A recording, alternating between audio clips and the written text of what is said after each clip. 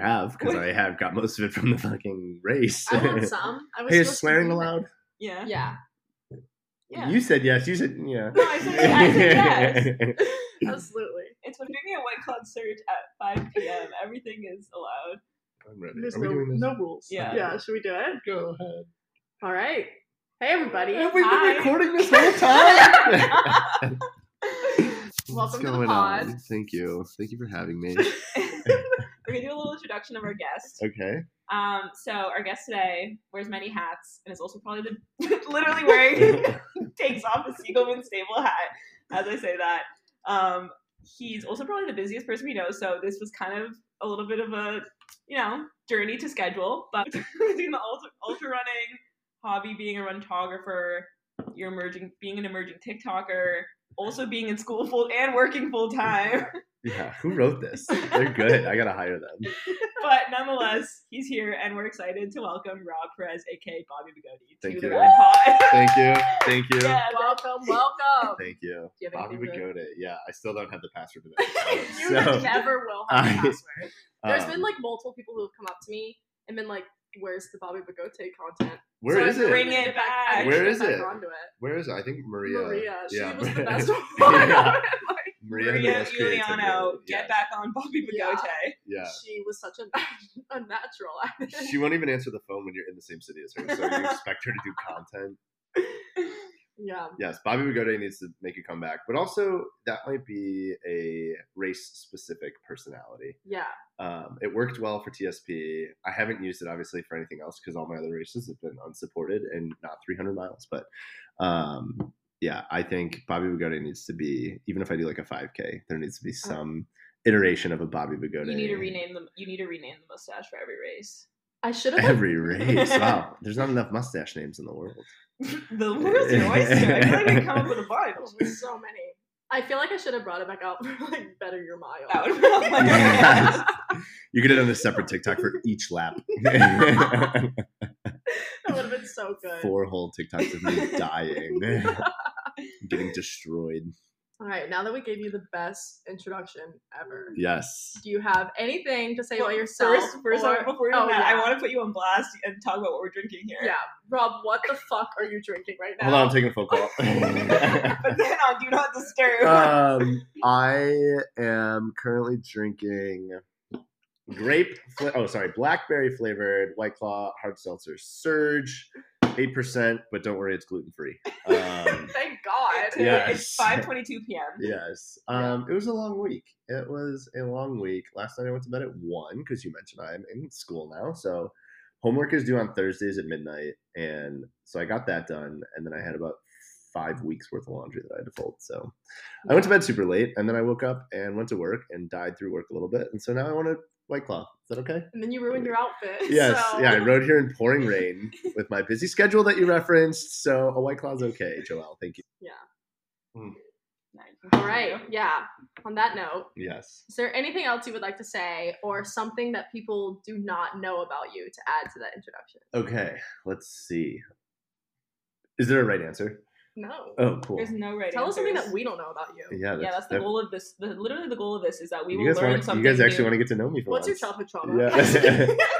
My 18th birthday was kind of shitty. Let's see. Something you guys don't know about me. My background in work. Are you all familiar with Cutco? No. Cutco yes, knives. the knives. Yes, I sold those. You would be a Cutco I sold salesman. knives. Okay, so I sold knives, and it was cool. It was like, long story short, I went from entry level all the way up to running the #1 office in the country in Chicago. For Cutco? Yes. Oh my God. Yeah. It was.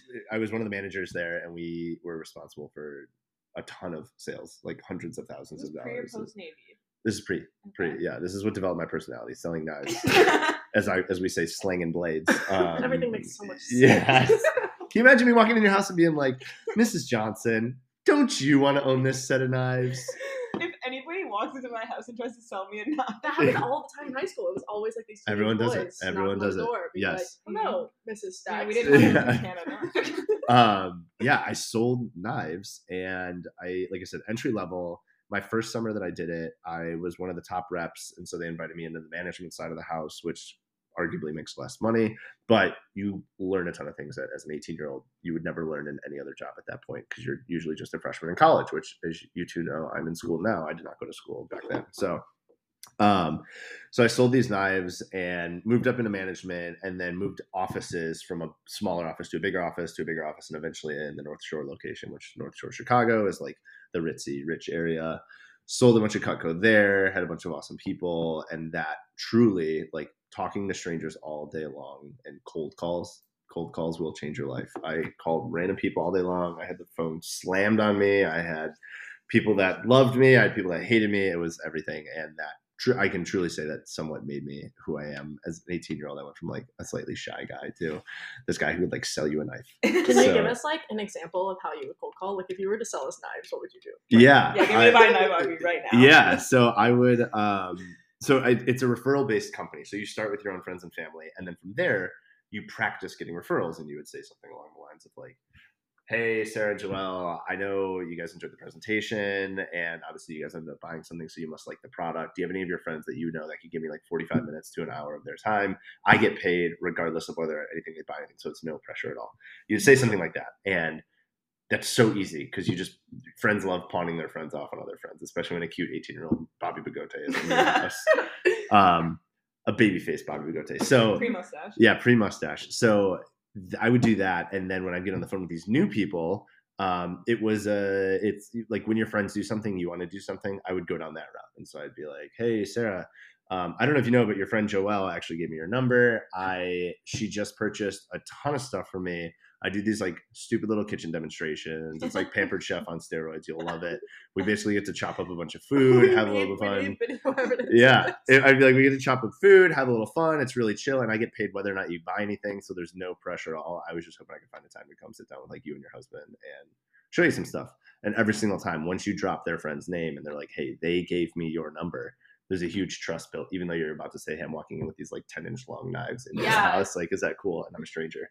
Everyone's cool with it. So there you go. I'm wondering if it's like even trust, or this was like more of an obligation thing. If someone, especially with like older like couples, if they were like, oh yeah, this 18-year-old kid is like trying to sell knives. And so when I managed, I told these people, or the people that I managed, these other 18-year-olds, I was 19 at that point. So I told these other 18-year-olds, I'm like, y'all are essentially bigger versions of Girl Scouts. Like, people see you, and when you say, I just graduated high school, I'm trying to do a summer job, make some money, and then go to college, that's the easiest sales pitch that everyone wants you in their front door. And then, especially when you can tell them I'm getting paid and I'm not even, you don't have to buy anything, I get paid regardless.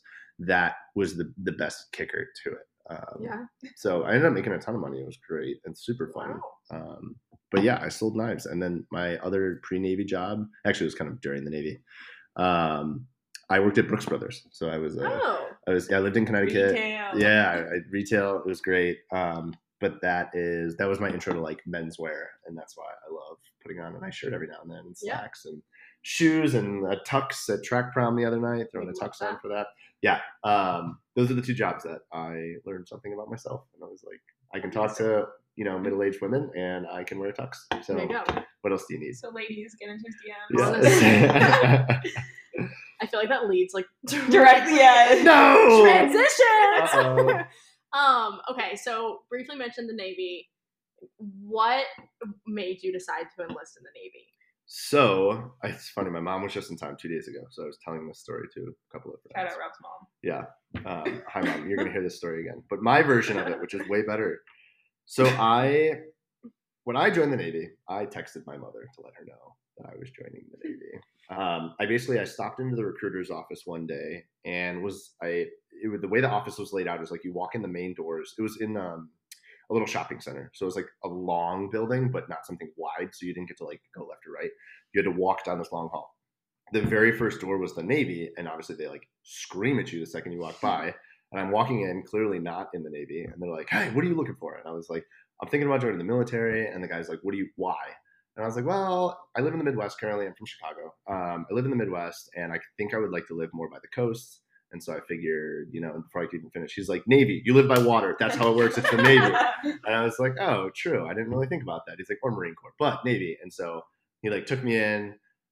He was a submariner. He talked to me about submarines, and I thought it was kind of cool. Also, they did the typical thing where they're like, you get paid more if you live underwater, which that was an interesting concept that I wasn't used to. So you're like, I want to be on the coast, so I'm going to be in the water. Yeah.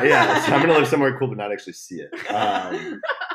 So I said, you know what, let's try that. So I picked up a contract, and a month later left and joined the Navy and moved out. But yes, doing the background check, you need like your mom and dad's social security. You need like where they were born. You need basically all their stuff, birth certificates and everything. So here I am texting my mother, and she's like, what are you texting about? I'm like, a job application.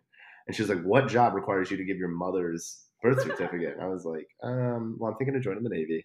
And my mom was not thrilled. So I ended up joining. Mom on the pod next. Yeah, I get the other side of the story. Did it for the extended version. Her story is it's a little bit longer. So that went really well. But then fast forward 9 years, and getting out of the Navy was like, it's only right to text my mom. And so I texted my mom like the reverse message. I was like, hey mom, so I'm getting out of the Navy. And she was super happy because at first, and like any mother, she was scared that her little boy was going to get hurt. But I obviously thrived and survived and moved down to the White House, which was my second job in the Navy. And then now I am out of that and safe. Secret job. Live Secret to tell job. the tale. Yeah, it's a ton of fun. What was the experience like? Because you spent a lot of the time living in a submarine, which kind of alluded to. Yes. And what was that experience like? So total time spent working on the submarine, as in I would go to work on a submarine every day, but not necessarily be at sea. That was 4 years. I spent a little over a year total underwater. Living underwater, how do I explain it? I tell the same story to everyone. It is, imagine you got stuck in a huge house, because they are pretty sizable, actually. They're 300 something feet long and 33 feet wide. There's 3 floors throughout the whole thing. The back half is where the nuclear reactor and the engine room and all that is. The front half is where all the operations happen. I was an operations guy, so I was up front. And all the living quarters are up front because you don't want to sleep next to a nuclear reactor. It's really bad for you. But I played a lot of cards. I learned a lot about submarines and a lot about submarine safety. You get basic firefighter training. I went to scuba diver school, or like rescue swimmer school. So I was always the first man out of the submarine whenever we pulled up and sat on the surface of the water. Mm-hmm. And when we would dive down, I was the last man to actually physically shut the hatch and make sure that it was closed so that a bunch of water didn't come rushing in. So it was a very unique experience. But imagine I put you and 130 of your best friends. For y'all's example, it'd be all women. There'd be no men because I was on an all male crew. And you get to live in this 3-story house that's 300 feet long. You get 3 meals a day, no windows, no internet, no beer, and like I said, it's all women. Wrap your head around that. It's crazy, and you can't leave. Yeah, there's you do a little wrestling every now and then. You get you find ways to entertain yourself. The way we explain it is, the whole like energy cannot be created or destroyed. It just changes its form or whatever the thing is. We say that about happiness. So the second we shut the hatch, whatever happiness is in the boat, it doesn't leave. It just transfers from person to person. So when someone's having a shitty day, if you need a little more happiness, you go to that person and you like open your jacket and you take some of their happiness. Wait, I love that. And you scoop it into yourself. Yeah. You would find, because like I handled the message traffic. So when someone got email traffic, it would have to go through me because we had to make sure they weren't passing like secrets about the boat, like where it's going to be, what it's going to do. So I would have to read all messages going out and coming in. And because of that, I learned a lot about people. And you would have to know when to poke the bear and when to not poke the bear, but also some of it, like if someone died, right, then that was a whole other thing where you had to be a professional about it. But for other small things, you make fun of your friends make fun of you. Like I said, you play cards, say you lose every single game every day, you get really sad. So you just go poke on that person. You take all their happiness and make sure that they don't give it away. But yes, so living underwater is not ideal. How long, like consecutively, you may have already said this, would you be underwater? So the type of boat that I was on is built out to do about 100 days at sea. Oh wow! Without having to come back for any reason. We make our own oxygen. We make our own atmosphere. We do everything. Perks of living on a submarine that are better than the Navy. We make everything fresh from scratch. We have to because we don't have room to store hundreds or thousands of loaves of bread. So we just bring pounds and pounds and pounds of flour and a bunch of other stuff. And so we make everything from scratch. Joel would thrive. Yeah. Get me in that It's not like submarine. nice sourdough. It's like flour and water and that's it. And you're like, Joel's like the one thing I would bring into the sub is My my sourdough sourdough starter. yeah. It's like, what would you take on a desert island? What would you take in a submarine? Yeah. It was things like that were good. However, there's the opposite of that. We, on bigger ships, I forget what they're called. There's a process where they basically take a helicopter, fly a pallet of food out, and they can just have the helicopter literally landed on your thing, and it flies away, and you're good. You cannot do that on a submarine. We're underwater. You can't fly anything to us if you don't want to. Yeah, bullshit. No way. This is bullshit. So we'd call it fresh. Fresh is the broad label for anything that is basically normally refrigeratable, but now not. Perishable, right? Yeah. So we would have fresh for about 2 weeks, 3 weeks, and after that, everything is now canned, powdered, frozen. It's literally like just add water. Our eggs are, if you've ever seen, Powdered eggs. There's a YouTube video, where you cut open a bag and add X amount of water, or if you want to fluff it up a little bit, you add UHT, which is dehydrated milk. It's not actually even milk, basically, but it's gross. But you add a little bit of that, you shake it around, and you cook it, and it tastes like absolute plastic. I'm already iffy on eggs. Yeah, So yeah. Imagine having an ick and then seeing it made out of powder. Powdered ick. That is what those eggs should have been called. There's some rumor that we would get rejected food from jails. I love that. Like the boxes would actually say like not fit for inmates. Like that should tell you something. Yeah. But the other side of that is like there's this camaraderie. So yes, you get all this like terrible, terrible lifestyle. But my 3 best friends, Josh, and Nick, who all have last names that end in EZ, by the way, Martinez, Perez, and Gonzalez. Don't know how that happened. Another Perez? Yes, another Perez. Wow. We sat next to each other in class because it was alphabetical, so it was great. That's so cute. Yeah, we're all best friends. There's this camaraderie that you cannot. Something about being forced to live in a windowless box with people for days and days and days on end. My longest was a little under 2 months. It was like 50-something days I went out, and that was cool. And even like we went out, but we kind of came close to land, and we were able to get a boat to come drop off some food, so it wasn't like the real experience. But you get really close to some of these guys. You also want to kill some of these guys. It's just kind of how it goes. But everyone on a submarine is a little bit smarter than your average person. They know how to fight fires. They know if the ship is flooding, how to take care of that. I mean, there's a million different dynamics that you don't think about when you live underwater. And during all of that, that was when, by the way, there's 1 treadmill, 1 erg or rower, depending on who you ask. PTSD. And 1 stationary bike. Those are the 3 for 130 people. Oof. There's 1 washer, 1 dryer. Oh my God. You rotate, you're on shift. You're only allowed to get a window once a week to do laundry. And if you miss your window, you have to wait a whole other week. So Man, too, I can imagine that got so dirty. you hot rack. So what that is we assign 3 people to 2 beds, but there's 3 shifts in a day. So 1 person's on shift and the other 2 could be asleep in theory. And so the 3rd person, when he gets off a shift, literally switches out with someone. And it's like, wake up, dude, you're on shift. Hops into a warm bed. That's why we call it hot racking. Oh, that's funny. A preheated bed. You try not to share sheets. There's a whole bunch of stuff. And then you eventually find those people that have like a natural stank to them. And you put them all in the same bunk room. Yeah. It's the That little is tips. valid. Yeah. That's 100% what you do. And you let them deal with each other and they all fight. It's great. Do you have any like crazy stories that you can tell us? Yeah. Crazy stories. Let's see. Wow. That's a good question. I don't know what I'm allowed to say. Okay, well, we don't want to get you in trouble. So. Yeah, I don't know. I'm trying to think of some of the stuff that we don't did. want the military coming after I mean, us for disclosing crazy. secrets. I guess one of the cool things, like I was on the USS Indiana. That was my boat. When I joined it, it was not even a boat. It was actually in pieces in this huge, like 500-foot long garage, and that's where they built them in Newport News, Virginia. I got to be part of the initial crew that got to see it built, like literally welded together, all these systems installed and put together piece by piece. And eventually I was on the maiden voyage and took it out to sea for the first time. Sounds super cool. Let me rephrase. You get in a metal tube that is designed to sink, and someone tells you, hey, can you go make sure it sinks and hopefully comes back up? That was what I got to do. And that was my first job on a submarine.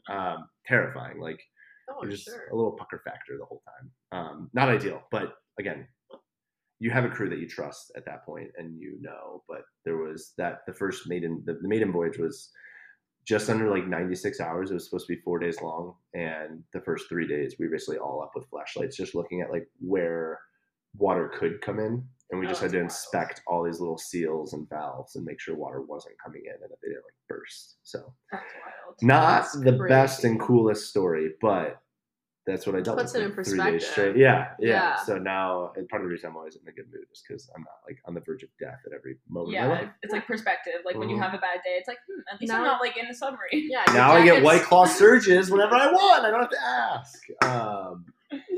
No, your captain can actually authorize you to have a beer out to sea, but you have to be out to sea for a very long time.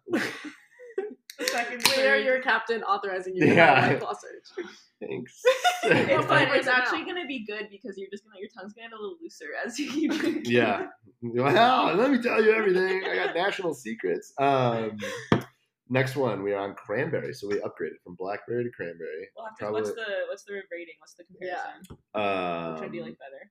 Equally cough medicine. I was gonna say you called the first one grape, so that makes it sound like it's very. It is, yeah. No, I think blackberry was better, but the cranberry is chemically-ish. Rob's gonna have himself a night. Yeah. I guess like with that, so we talked about your career and everything. Mm-hmm. The other big part of you, there's lots of hobbies. Your muscles. Let's talk about your muscles. Shout out Alan Yee. So you again wear a lot of different hats. Running is a big one of them. Mm-hmm. How did you get into running? So that actually goes hand in hand with the Navy, so I leave a mustache hair on the ground for you. How dare you? You have Benny's hair all over. 10,000 Benny hairs, and I leave one mustache hair, and you're like, bro, pubes. You're also like plucking it and like literally I didn't. Like. All right, I'll put it on Benny next At least time. Benny like doesn't know what he's doing. That's what you think. Have you seen how much he shakes? I know. How did I get into running? Okay, so that same thing. Okay, so I got in the Navy 2013, got out in 2020, end of 2022, right? Yeah, last year, end of 2022. 2013, when joining the Navy, I decided I should probably.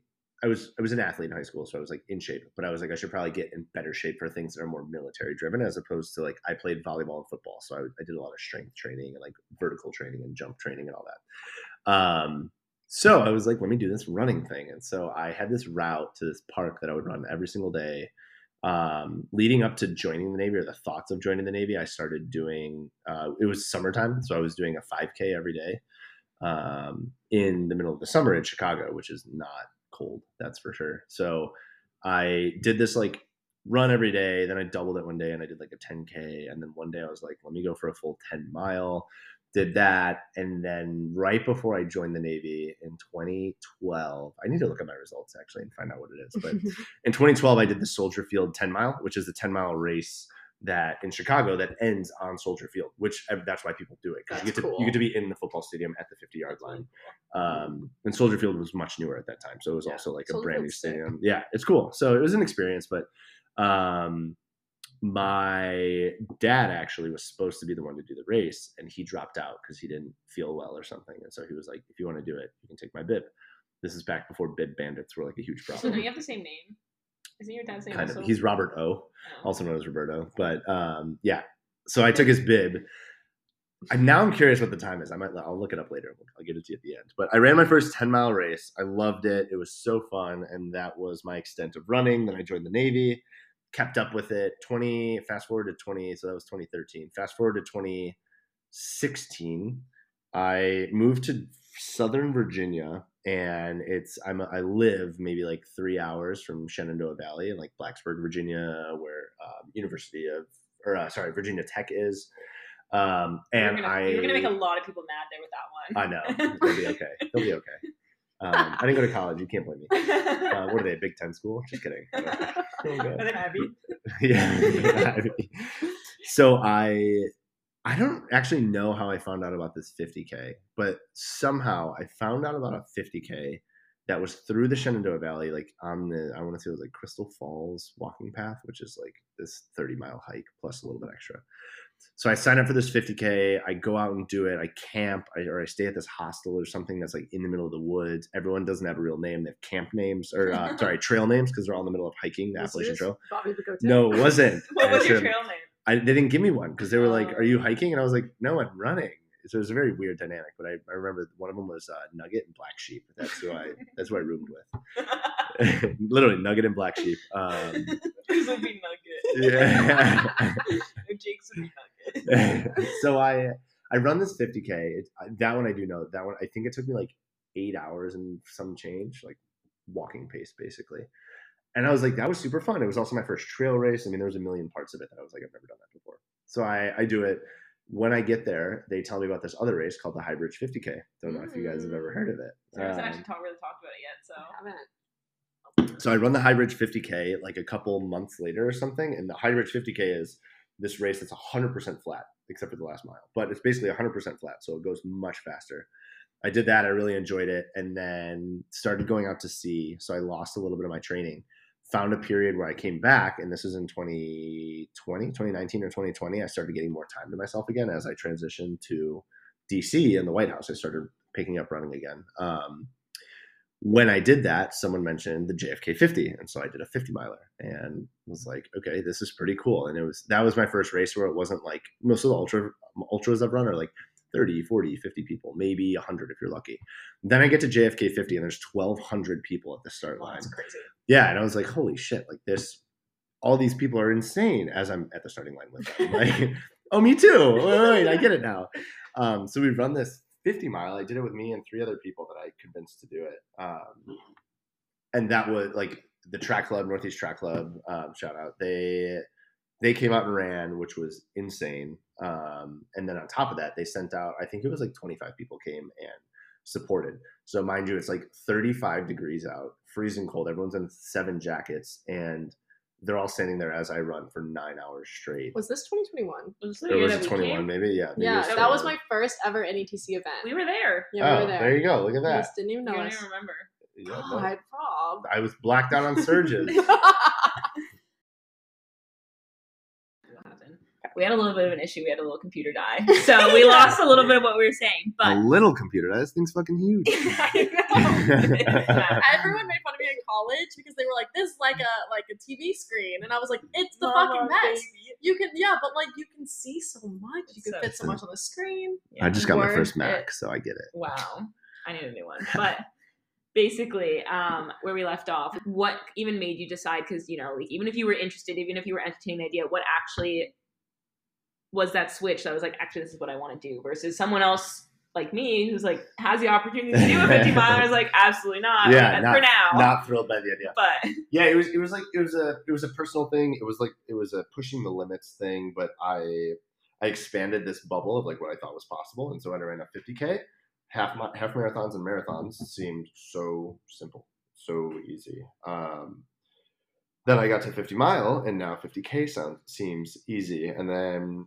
Back in March, I did the 300 mile, and now if someone's like, hey, could you pace me for a 50 mile, or could you go run 100K with me? Like, I did 3 days, almost 4 days, back to back 100Ks. Like, yeah, I can run 100K any day of the week now.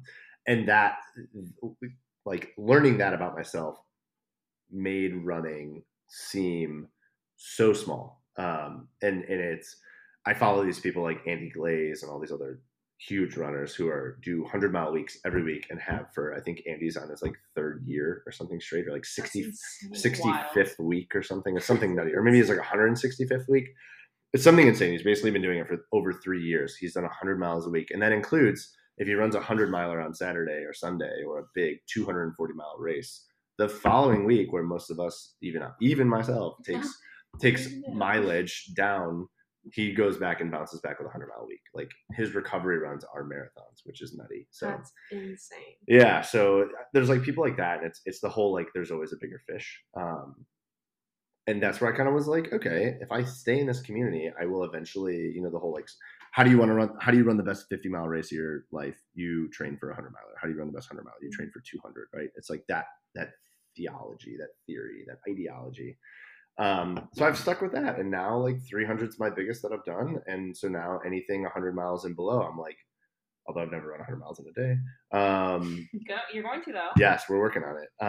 That is all what has shifted the mindset. And so now, as I've gotten into more of the influencing, the Instagram and TikTok, like people are like, hey, how do I run my first 5K?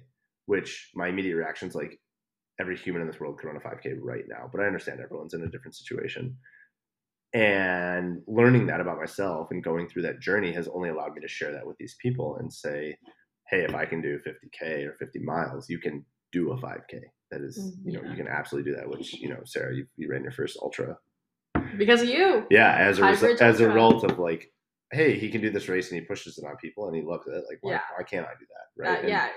And now to date, I don't have an exact number, but I would say there's probably been about 30 people who have directly reached out to me and said, hey, I've ran my first ultra, 50K or 50 mile or longer, because I've seen some of the stuff that you do and you make it seem decently relatable or doable, which is the goal. Because I'm not a pro. This will always be a hobby. This will never be a job. It'll never be anything like that. You know, maybe the content thing, sure, but like actually running for a living, no chance. Well, I think that's a big one too, because you said, and I agree with you, like I think anyone's capable of running a 5K, even probably just took a big sniff of a feel the surge.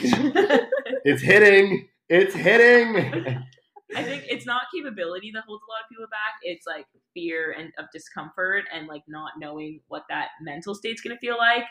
And I'm like, how do you, because obviously like even when you're running these races, even if a 50K or a 50 miler now feels easier to you, you still hit those moments where you're like, this feels hard, or like, how am I going to keep going? And how do you get through those moments? Yeah. Dirty German, a month and a half ago. Wow. Dirty German in Philly. No, I'm not being rude. I'm saying it's the name of the race. What'd you call me? Yeah. The Dirty German 50 miler. Did that one about a month ago, I think. Thank you, John, for the ride. John Serbai. Yeah. That was a race. That was an example of like, I just came off 300. That was, I think that was the biggest one after the 300 was that. That was my first big race back. That was ultra distance. I came into it like, yo, let's PR. I was the most ready my legs had been. I had just started school, so there was like I had lost a little bit of training, but my body in the past 6 months leading up to that was doing 300 miles a month. So I was very, very, very ready. So I'm like feeling on top of the world. I get to the start of the race and literally they say go and it starts pouring. First, it's a 3 16-mile loops or 17-mile loops, whatever it breaks down to. It's 3 loops. The first loop we do this river crossing and the river is up to my ankle. Like you have to step in the water, but it's up to your ankle, which I thought was terrible. I was like, oh Jesus, this is terrible. Yeah. Second lap I get there, it's up to my waist. Oh my God. Just because of the runoff of the mountains and the hills, everything. It's just the elevation change. It's not crazy, but the mud is so caked up, like you couldn't go fast. And that was a race where 30 miles in, mind you, I just ran 300. 30 miles in, I was like, this has been the most terrible experience. Blisters are forming, which I don't normally get blisters. I love, the shoes that I run in. They fit me really well. We're not going to shout you out until you get a sponsorship. Yeah, that's fine. I might be a Puma girly. But yeah, I'm in these shoes. They always feel great. This is the first race. I'm getting blisters. The in between my toes are like physically chafing, which is not a thing I've dealt with before. It turned into a lot of walking because if you ran, you just kind of like spun out. You like did burnouts on the mud. I mean, there was literally no grip, especially on the uphill. So I'm doing this race, and I kind of had a moment where I was like, I thought this was easy. I just did 300, and here I am like, nope, the weather completely changes that. And, Sarah, you remember back to TSP, like day 2, me and Sarah Beans absolutely got destroyed for the last 2 hours of the night. We only had to do 7 miles, but it took almost 2 hours. It was pouring, freezing rain, and that brutal. 7 miles in freezing rain is the equivalent to a marathon in perfect conditions, like energy-wise, I think. And it was draining. Dirty German, like, beat the shit out of me. And I had to reevaluate, like, wow, maybe TSP was kind of ideal conditions. Yeah, it was cold and windy, but it was 45, 50 degrees every day. Like, you throw a jacket on and you're fine. We're talking, I was in 50-degree weather out off, 30 minutes north of Philly in pouring rain to like where it hurt. The rain was so heavy, it hurt. And so I was like, okay, new challenge. Maybe let's start training in other weather and other elevation and things like that. But yes, I've expanded my bubble, but there are still these challenges that I have not dealt with. Same thing, extreme heat. TSP I thought was going to be this 90-degree, 100-degree, like you're drinking a liter of water per hour kind of thing. And we get out there, and the first day or the second day, some of the teams had snow on the ground. And I'm like, what is this race? Yeah. In LA. In the desert. They're leaving San Bernardino. They're like 60 miles outside of LA. It's San Bernardino, and they turn north to go up their route. I went a different way, but I look on their Instagram stories, and they are in snow, a snowstorm. Wild. Yes, in the was it March? So like not summer, but definitely not winter. Yeah, it's usually like 90 to 100 degrees during the day. Last year, people were getting, it was like 110. Like it was brutal. So I have learned a lot about like what actually makes a race, and that, you know, the mileage is one part, but the conditions, the crew, what you have available to you, how well you've slept, training, recovery, all that, like that's actually what makes a race. It has very little to do with the day of, which is kind of funny. But. Yeah. We keep talking about the 300 miles TSP. Like, let's dive into it. It's the only cool thing I've done. Yeah, so that's all we want to talk about. Yeah. Sarah just wants to talk about herself. Yeah, exactly. Yes. How do I make this about myself? Yeah. For those who don't know, TSP is a. He's contenting. He's doing content. You're interrupting the flow, Rob. TSP is a race from LA to Vegas, and Rob ran it completely solo. I didn't get that part on camera. We had 3 pacers out there. 3 official pacers, but everyone got some miles. Everyone got to run, 2 drivers and a photographer, but Rob ran the entire 295 miles from LA to Vegas. So we want to hear, and everyone wants to hear all about your experience. Yeah. This is the first time I've formally talked about it. Also, if it wasn't obvious, Sarah was one of the pacers. Yes. So Sarah also, even though she didn't do the whole thing, she did end up running 100 miles that biggest week. Yeah, biggest week of her career. Biggest week of my career. My Strava chart, like it's last so week, annoying. it went away. Yes. Fuck. I was so sad. You were sad? Imagine if when you're 300, your 50-mile weeks look like, oh, you ran 5. I was so happy that it went away. All in perspective. I was sad. I was like, this is like the coolest shit I've ever done. Like, no one knows about it. Yeah. No, I was happy that it went away. Yes. Okay. So I ran 300 miles. Before we go, can we? Yeah. This is going to be tough. But if you can summarize it in 3 words, what would it be? And then we'll get into the fuck this shit. No, I'm just kidding. Do it again. No, let's see. Speed project in 3 words would be 1, it was an honor, and that goes into when I applied the 2 previous years. So the solo option, it was the 3rd iteration of the solo option. The race has been around for 10 years, but the 2 previous years, only 8 people had been invited. Of those 8 people, we're talking like David Kilgore got invited. When you hear that, he's a Red Bull athlete. I was like, wow, I'm a chump compared to people like that. Like, you know, I'll apply, but whatever. Yeah, hearing a name like Kilgore and knowing that you get invited to do the same race Kilgore did, that was a moment that I was like, this is an honor. The other words I would use would be like exhilarating, and that was not necessarily the race itself, but honestly the build up to it was 4 months straight of no drinking. I did 0 alcohol. 4 months straight of consistent 70-ish mile weeks. 2 marathons a week. I was doing 2 a week. You're doing more than a marathon. Tuesday nights I was doing a marathon, and then Saturday or Sunday I was running a marathon every single week for weeks straight. That was another like, oh, I'm capable of a lot, but I'm still working up to 300. So it was exhilarating. It was an honor, and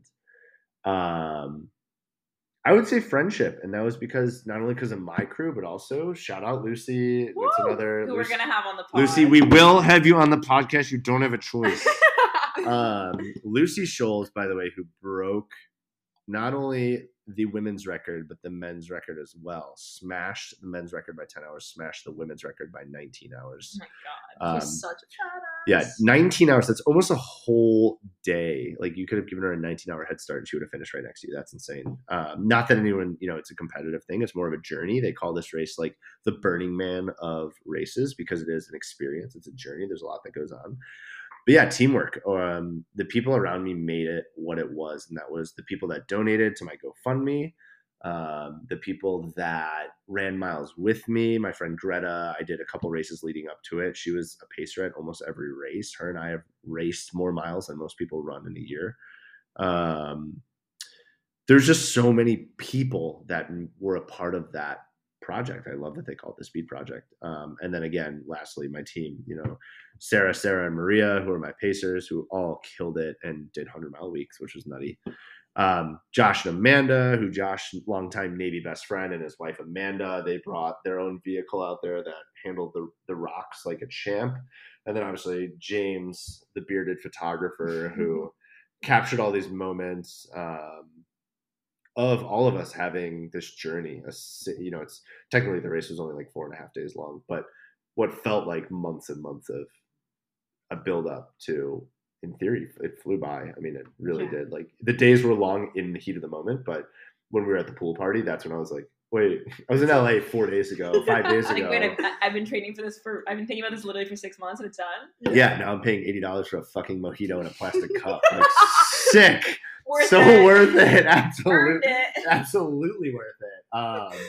Thank you, Steve Finley, for the first round. Yeah, there was just so many different aspects of that I was like, the people. Nils, the race director, he's done it a while. It's the 10th anniversary of it, but he puts together a great event. Everyone that was a part of it. Malcolm, who will not accept the fact that he was a mentor. Malcolm took me under his wing, and I mean, we had a couple phone calls throughout training where he walked me through his strategy and all that, and then it was cool to turn around and me as the new guy and him as a veteran, a returning runner. We went out and scouted the route and drove it and sent Malcolm the route, and we're like, hey, here's a route that's 295 miles, because he ran way more the year before and didn't take a bunch of shortcuts. Excuse me, the surges. Yeah, all of it. It's a journey. It's truly a journey. It was an experience, but those are my 3 words. Yeah, good words. Really good. Good, thanks.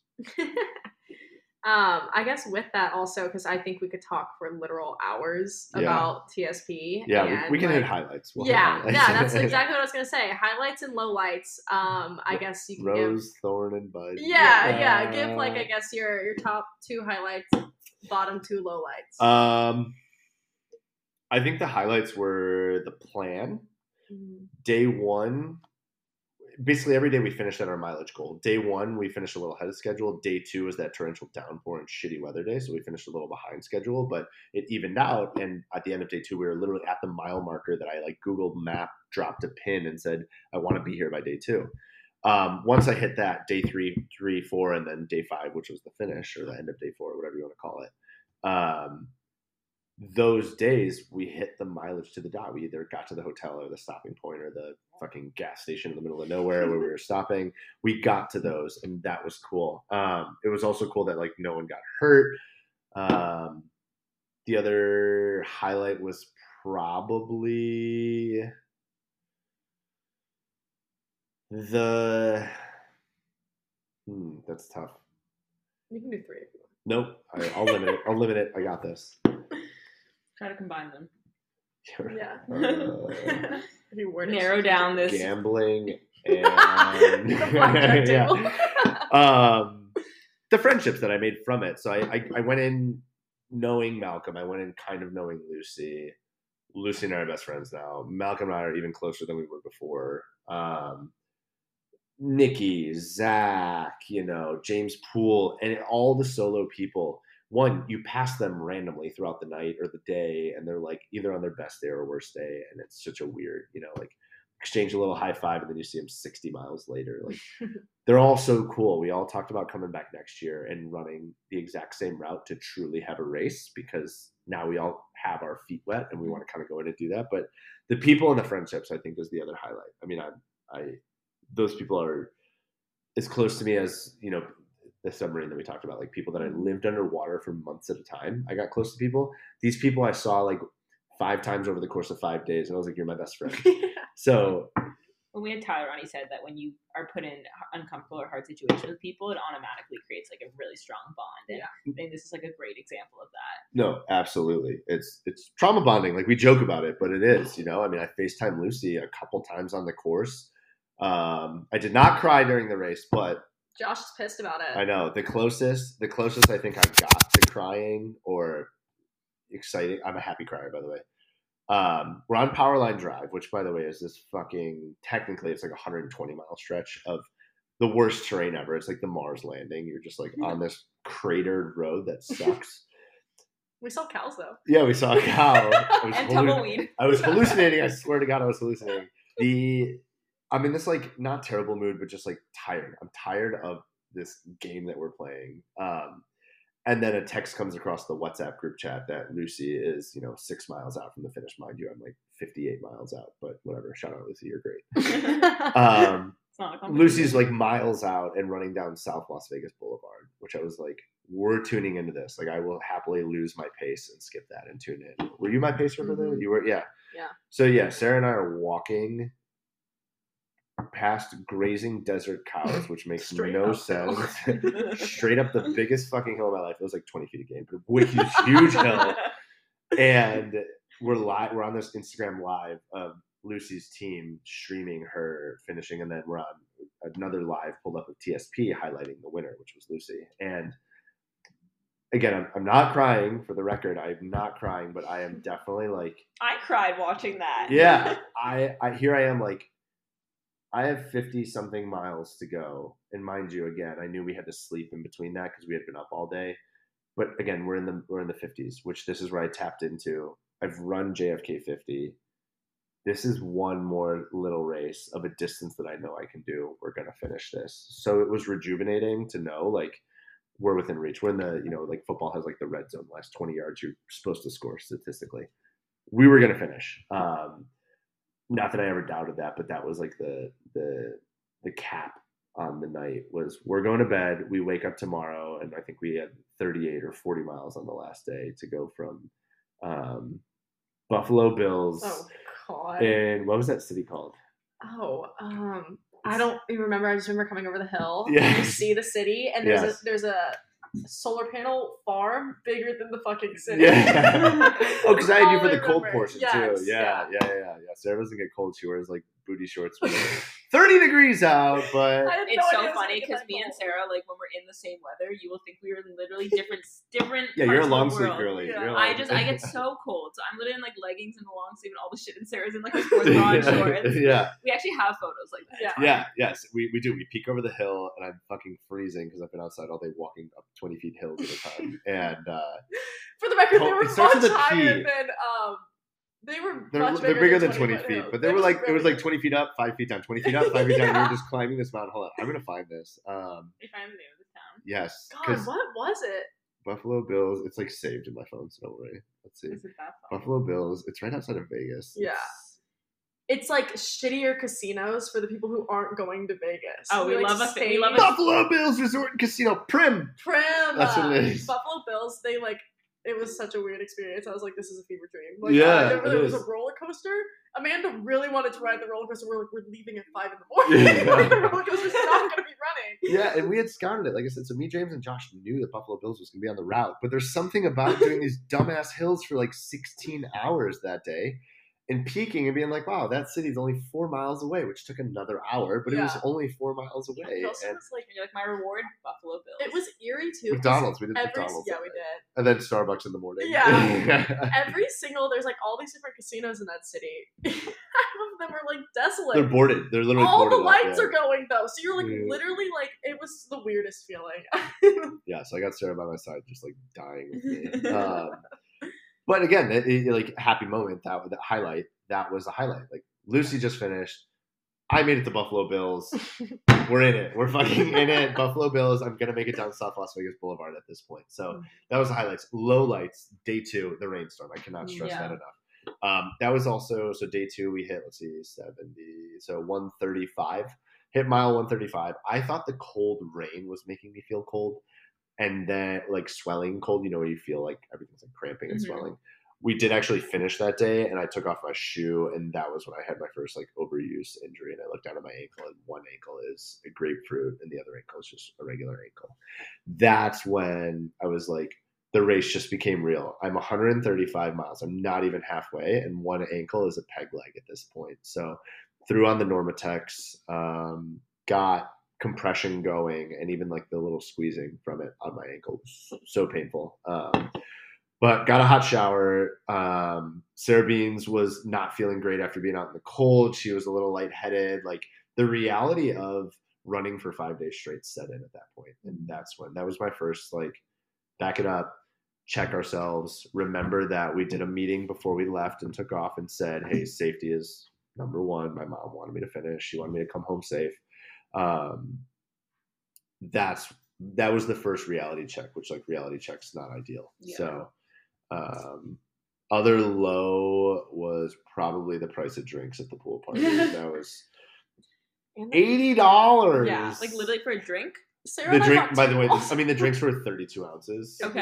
Yes, they were big. They were like big gulps from. Yeah, it was basically like 8 drinks in one. It was. So $10 per drink if you're doing the math. You are, but there's something about handing your card and getting forced to. It's like 8 or nothing. Imagine you went to the bar and they're like, our minimum's 8 drinks. Like you'd be like, I'd be like, what? I guess want we're 2. dying tonight. Yeah. So, no, that was literally the one low was day 2. Everything else, day 3 was a big day where we got to Powerline. Day 4 was all of Powerline, and then the final day was the last 40 miles down South Las Vegas Boulevard. As you watch these gold and beautiful buildings in the distance never get closer, but somehow get closer, and next thing you know, you got the "Welcome to Vegas" sign. So I was gonna say, what was going through your head when you were running that last part? So I used to go to Vegas a lot for work, so I actually know the Strip pretty well as far as like I should say the last like 5 miles from the airport from what is it? Harry Reid, whatever the airport's called. From the airport to the Welcome to Vegas sign, I literally know that strip, like every gas station and restaurant. I know that very well. So I had a pretty good gauge on it. And I just also knew, like, when you get to the private airport, the little helicopter section, that's across from the strip. So once we started seeing little small planes take off and they were like within view, I was like, that's the finish line. Like where that guy just took off is where the finish line is. And we were booking. Also, there might have been an opportunity to do an interview on TSP's Instagram Live, and so we cooked the last 4 miles. And by cooked, I mean like 9-minute miles, which was hard. Yeah, so, when you're at 298. Yeah. Rob passed somebody at a 7-minute mile on the last day, so give yourself a little bit of credit with a peg leg. Yeah, we did. Yeah, I did. I was maintaining, like when running, I was doing like 10-minute miles with like walk jogging. We were holding like 12 to 13. Because that's another question to get is like, what's your pace for 300? Like, there's not actually a pace. You can't calculate that. But we were doing something in the like 10 to 12 basically the whole time. And with 20 miles to go, 25 miles to go, we are watching all these other people. We're watching Instagram Live. And we noticed that we are catching up to another team. And so I was like, we have to kind of throw down a little bit and speed this up and do it. We got to send it. And so I had Sarah as the pacer. Other people ran, I swear. That was just Sarah. Yeah. The Pacers did. So yeah, Sarah Beans always had the shittiest conditions. She had the 80-mile-an-hour winds. She had the freezing rain and just about any other situation that was terrible, to include dogs. Maria, what was Maria? Oh, Maria took all the hard legs that we thought were going to be hard, but turned out fine. Because we're like, oh, she can do elevation. And then Sarah, when she would come out, it could be pouring rain as she stepped out of the RV, and it was sunshine and rainbows, like, and the beautiful, like, coming over the hill and seeing Prim. That's why I keep her around. Yes. Everywhere, it's just it was walking sunshine. We could not have planned that any better. But yeah, so Sarah's my pacer. We see the other team, and by the way, when you're running that slow, you may see the other team a half mile ahead, that you're not catching them for another 5, 6, 7 miles. That's the kind of unfortunate part. So we're slowly catching up. But once we were within like passing range, I was like, Sarah, next time our watches beep for a whole mile, I just want the Strava to show that we did like a 7-minute, 7:30 miles, something like that. And I want to do it while passing our final pass. It was the last pass for a team, but I want to send a message. And so we did that. We passed the team and we dropped the hammer. It was great. We get out of their view. And then all of a sudden, I actually realized I'm like, wow, that really hurt. And it's not ideal. We slowed down a little bit after that. But I don't know how you did it. But at that point, though, we had, again, 25 miles left, which is just under a marathon. And that's where I was like, I've run, at that point, I had probably run, like 20 marathons in the year. I was like, it's one more marathon. So you're using the same tactic that we all use, where it's like, oh, yeah, like, I've done this before. I've done this before. Yeah, it'll be a little slower. But yes, it was joyous. Yeah. It was joyous. Yes, I love TSP. So I feel like that was a really good short TSP recap. I think that like that, and I don't know, TSP is just like by far one of the coolest things that I've been a part of, and I was very happy to be on your team. We're gonna have to have you do we can have you do like a solo episode, or have you back and have like Sarah's experience too. Team. Oh, that'd be fun. Also because like we definitely told you this, but like Josh inspired the name of this podcast, so I feel like we need to have that. Would be so fun to have the whole crew like talk about the other experience. Maybe Rob can interview us and you could be there also. Yeah, the reverse. I have a role in TSP. The reverse interview. Yeah, the hype woman. Everyone thinks I was there. Yeah, I get asked all the time. You like ran all the runs, so like yeah.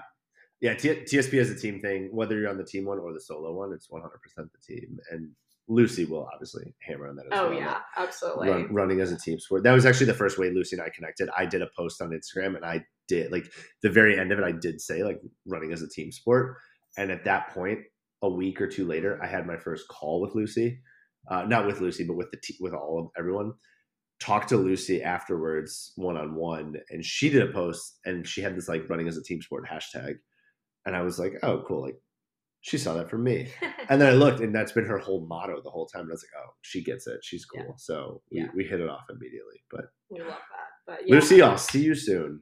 Yeah, I think now, and just to kind of take a little bit more general again before we wrap up with some rapid fire and random questions, just to have a little fun. I'm almost on a surge, so so this will be great. But just in general, what's something that you're looking forward to or a goal that you have for the next year, both running related and then also just personal? Yeah, running related.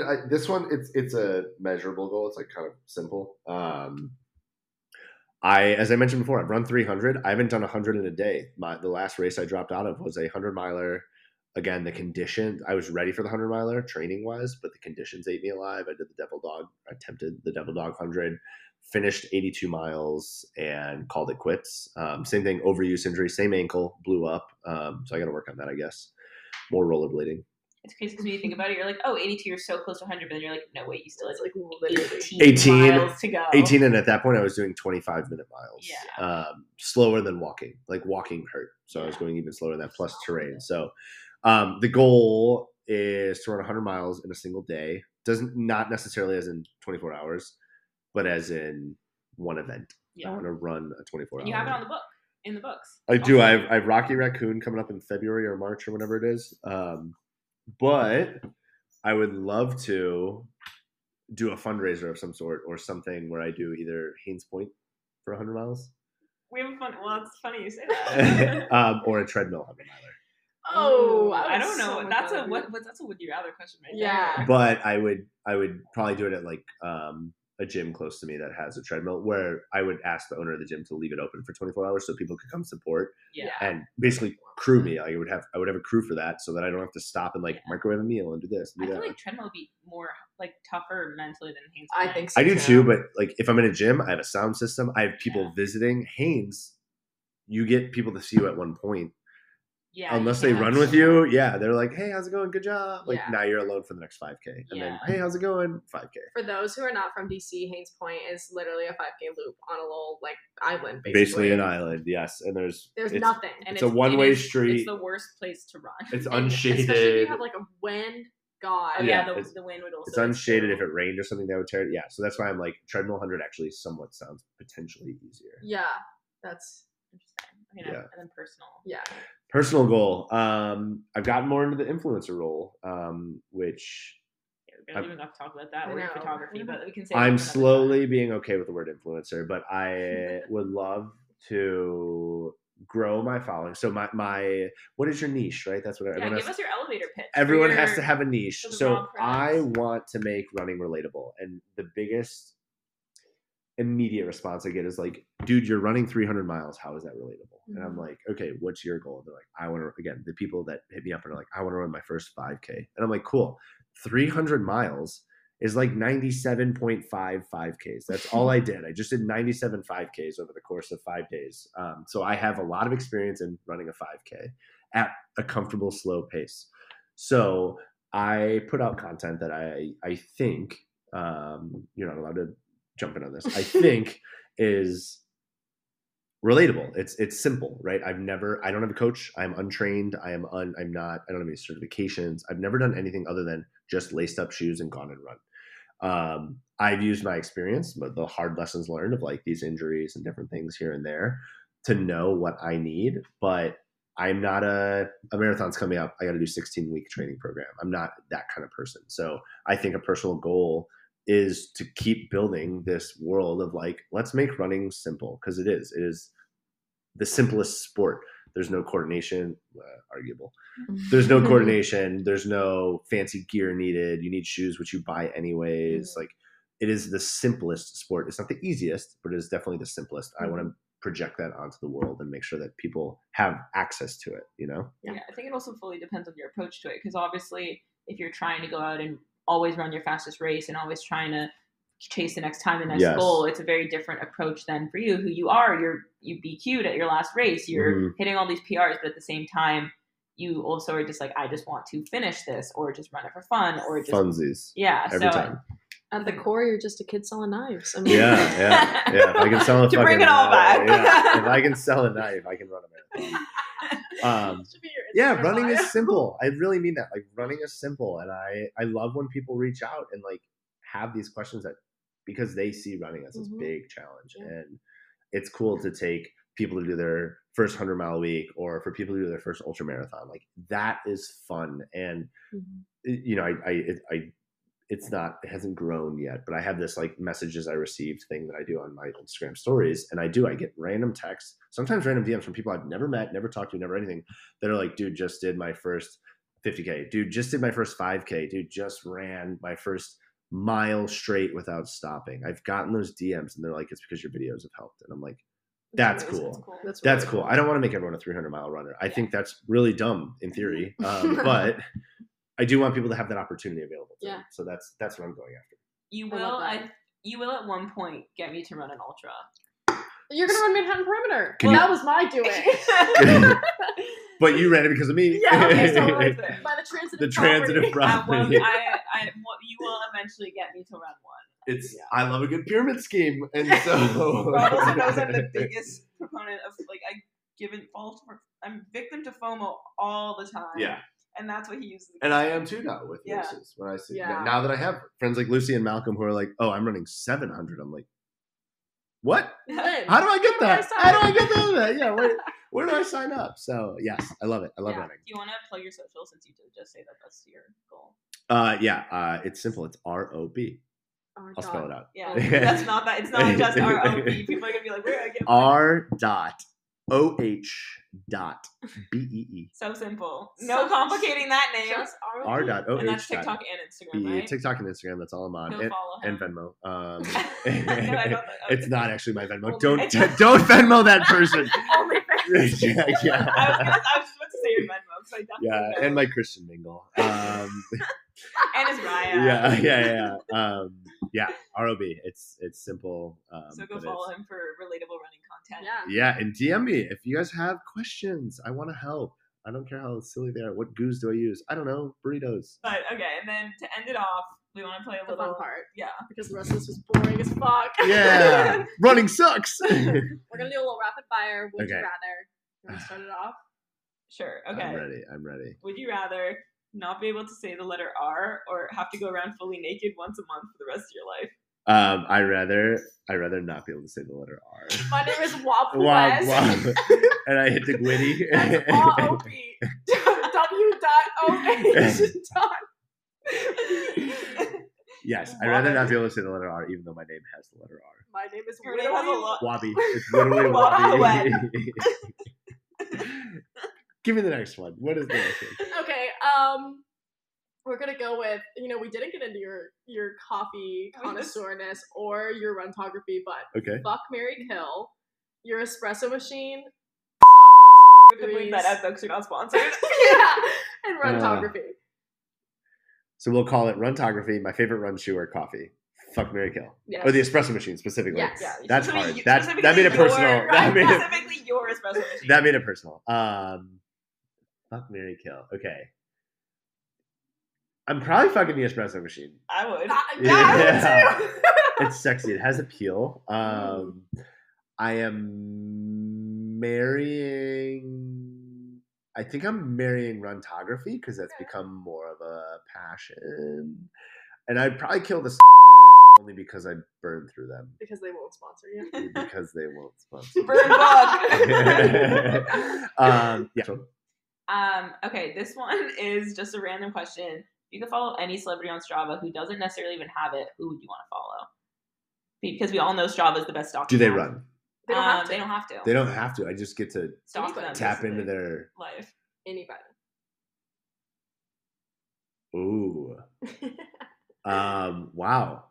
Who do you want? I know. It could be anybody. They don't have to. Who's your celebrity crush?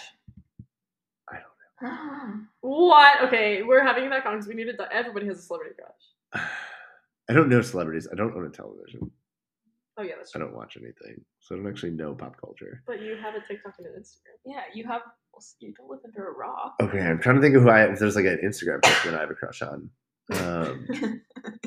Everyone has to have an Instagram crush. What do you Are look? you going to look through now? I need a little inspiration. Emma Coburn.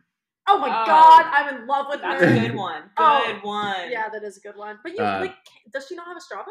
I don't know. I don't follow it. Okay, then that. But yeah, that's a good one. That's a good I one. actually had the biggest girl crush on her. Yes. Emma Coburn, if you're listening. Yeah, we want to have you on the pod. We want you on the pod. But can I be here when you're on the pod? Yeah, Emma Coburn. I think that that's one that I don't follow her, but she pops up on our Explore page. Yeah. So I think her is great. Her is Her great. is great. We love Her is great. Yeah. Her is great. Emma That's Coburn. your would you rather should be like for the rest of the podcast, the last 3 Yeah. minutes. Do you do this or do you do this? Oh, and you yeah, give like a yeah. rule. That would be a good one. Yeah, and I have to Okay. go. Walk around naked. eyes. We can change them up a little bit. Yeah, no, exactly. All Yes, right. Emma Coburn. Next, would you rather, which you kind of already alluded to this, but would you rather jump in the Potomac once a week or run a 100-miler on Haines once a month? So, July 8th, the Potomac's open to swim in, and That's disgusting. I kind of want to do it. Let's see, we do both. Is what we hear. So you're I would do going a 100-miler and cool off in the Potomac. to- once a month. Ideally, once a month. The Hanes 100 is only intimidating because, again, the support is not there. It's Yeah. one little, maybe someone runs with you, but other than that, like you have one little tent that you set up.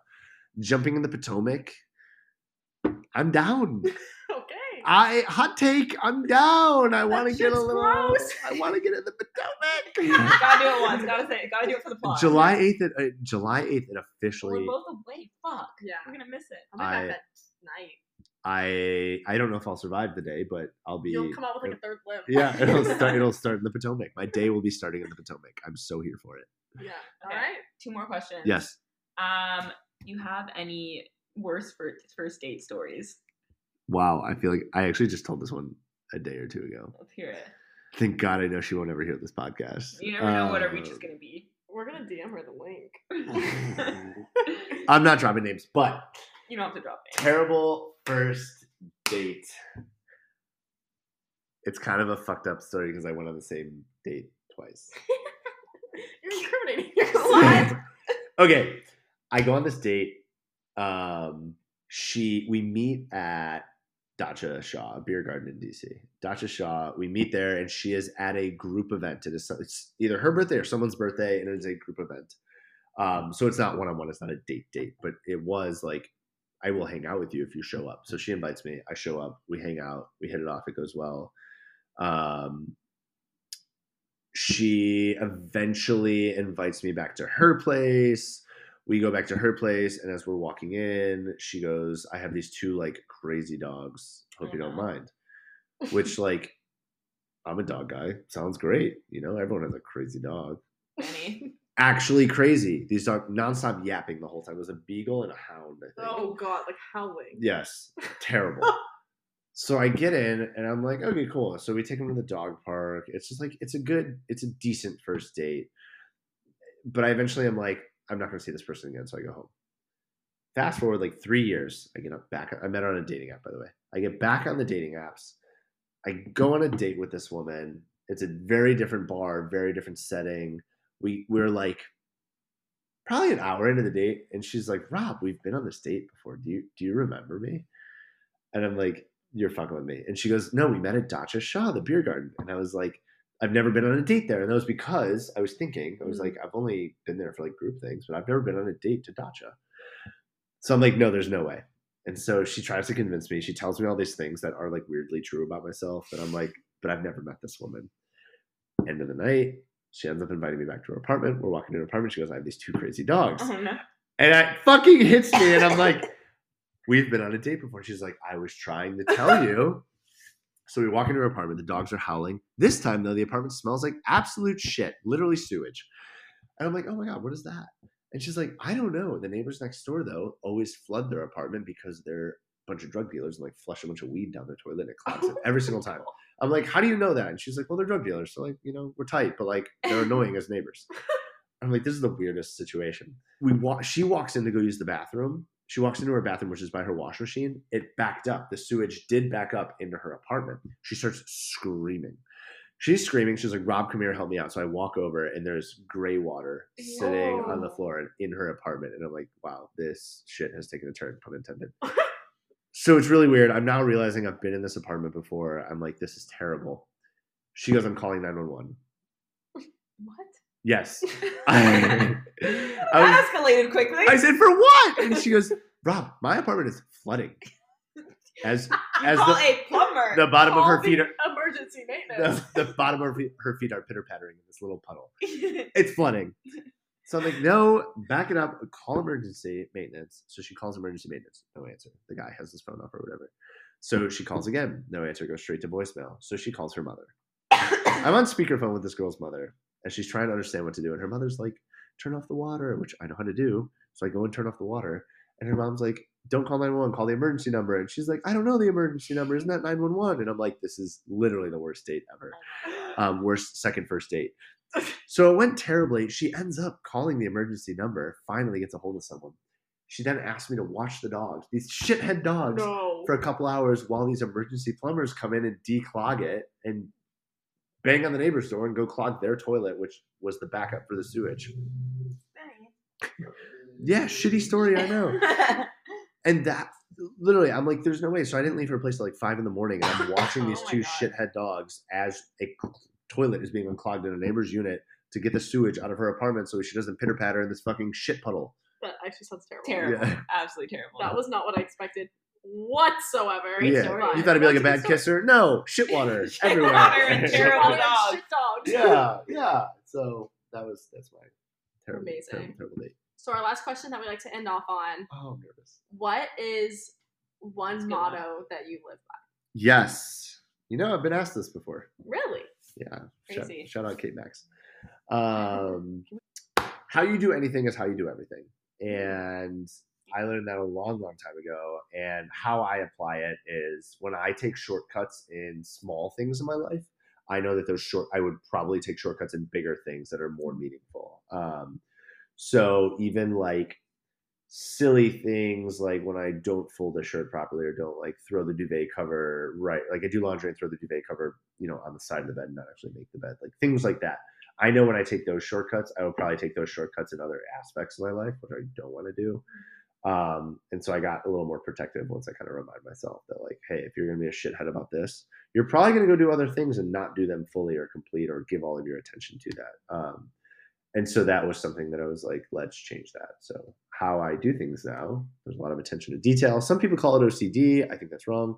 I make sure that I do it a little more thoroughly. Thoughtfully. I love that. Yes. No, that's a really good one. How you do anything is how you do everything. Yeah, I love that. Well, This Rob, was amazing. I know. I feel like we definitely learned some new things about you. Absolutely. Two surges later. Two surges later and an hour and a half of recording. Yeah. Yes. Photo with the surge. But thank you so much for coming on, and we'll obviously have you back because we're friends. We're friends. Yeah, podcast is a team sport. Yeah, and we have the best podcast team. Absolutely. Yeah, I'm down. No, thank you guys for having me. This was fun. I'm excited to see where this goes. Follow Rob on Instagram and DM him for kitchen knives. And running if you want. running help. Yeah. But Rob, we love you. Yeah, Thanks for joining thank the you pod. guys. Love you. Yeah, love you. Bye. Enjoy your safe flight to Israel. Thanks. Bye. Woo!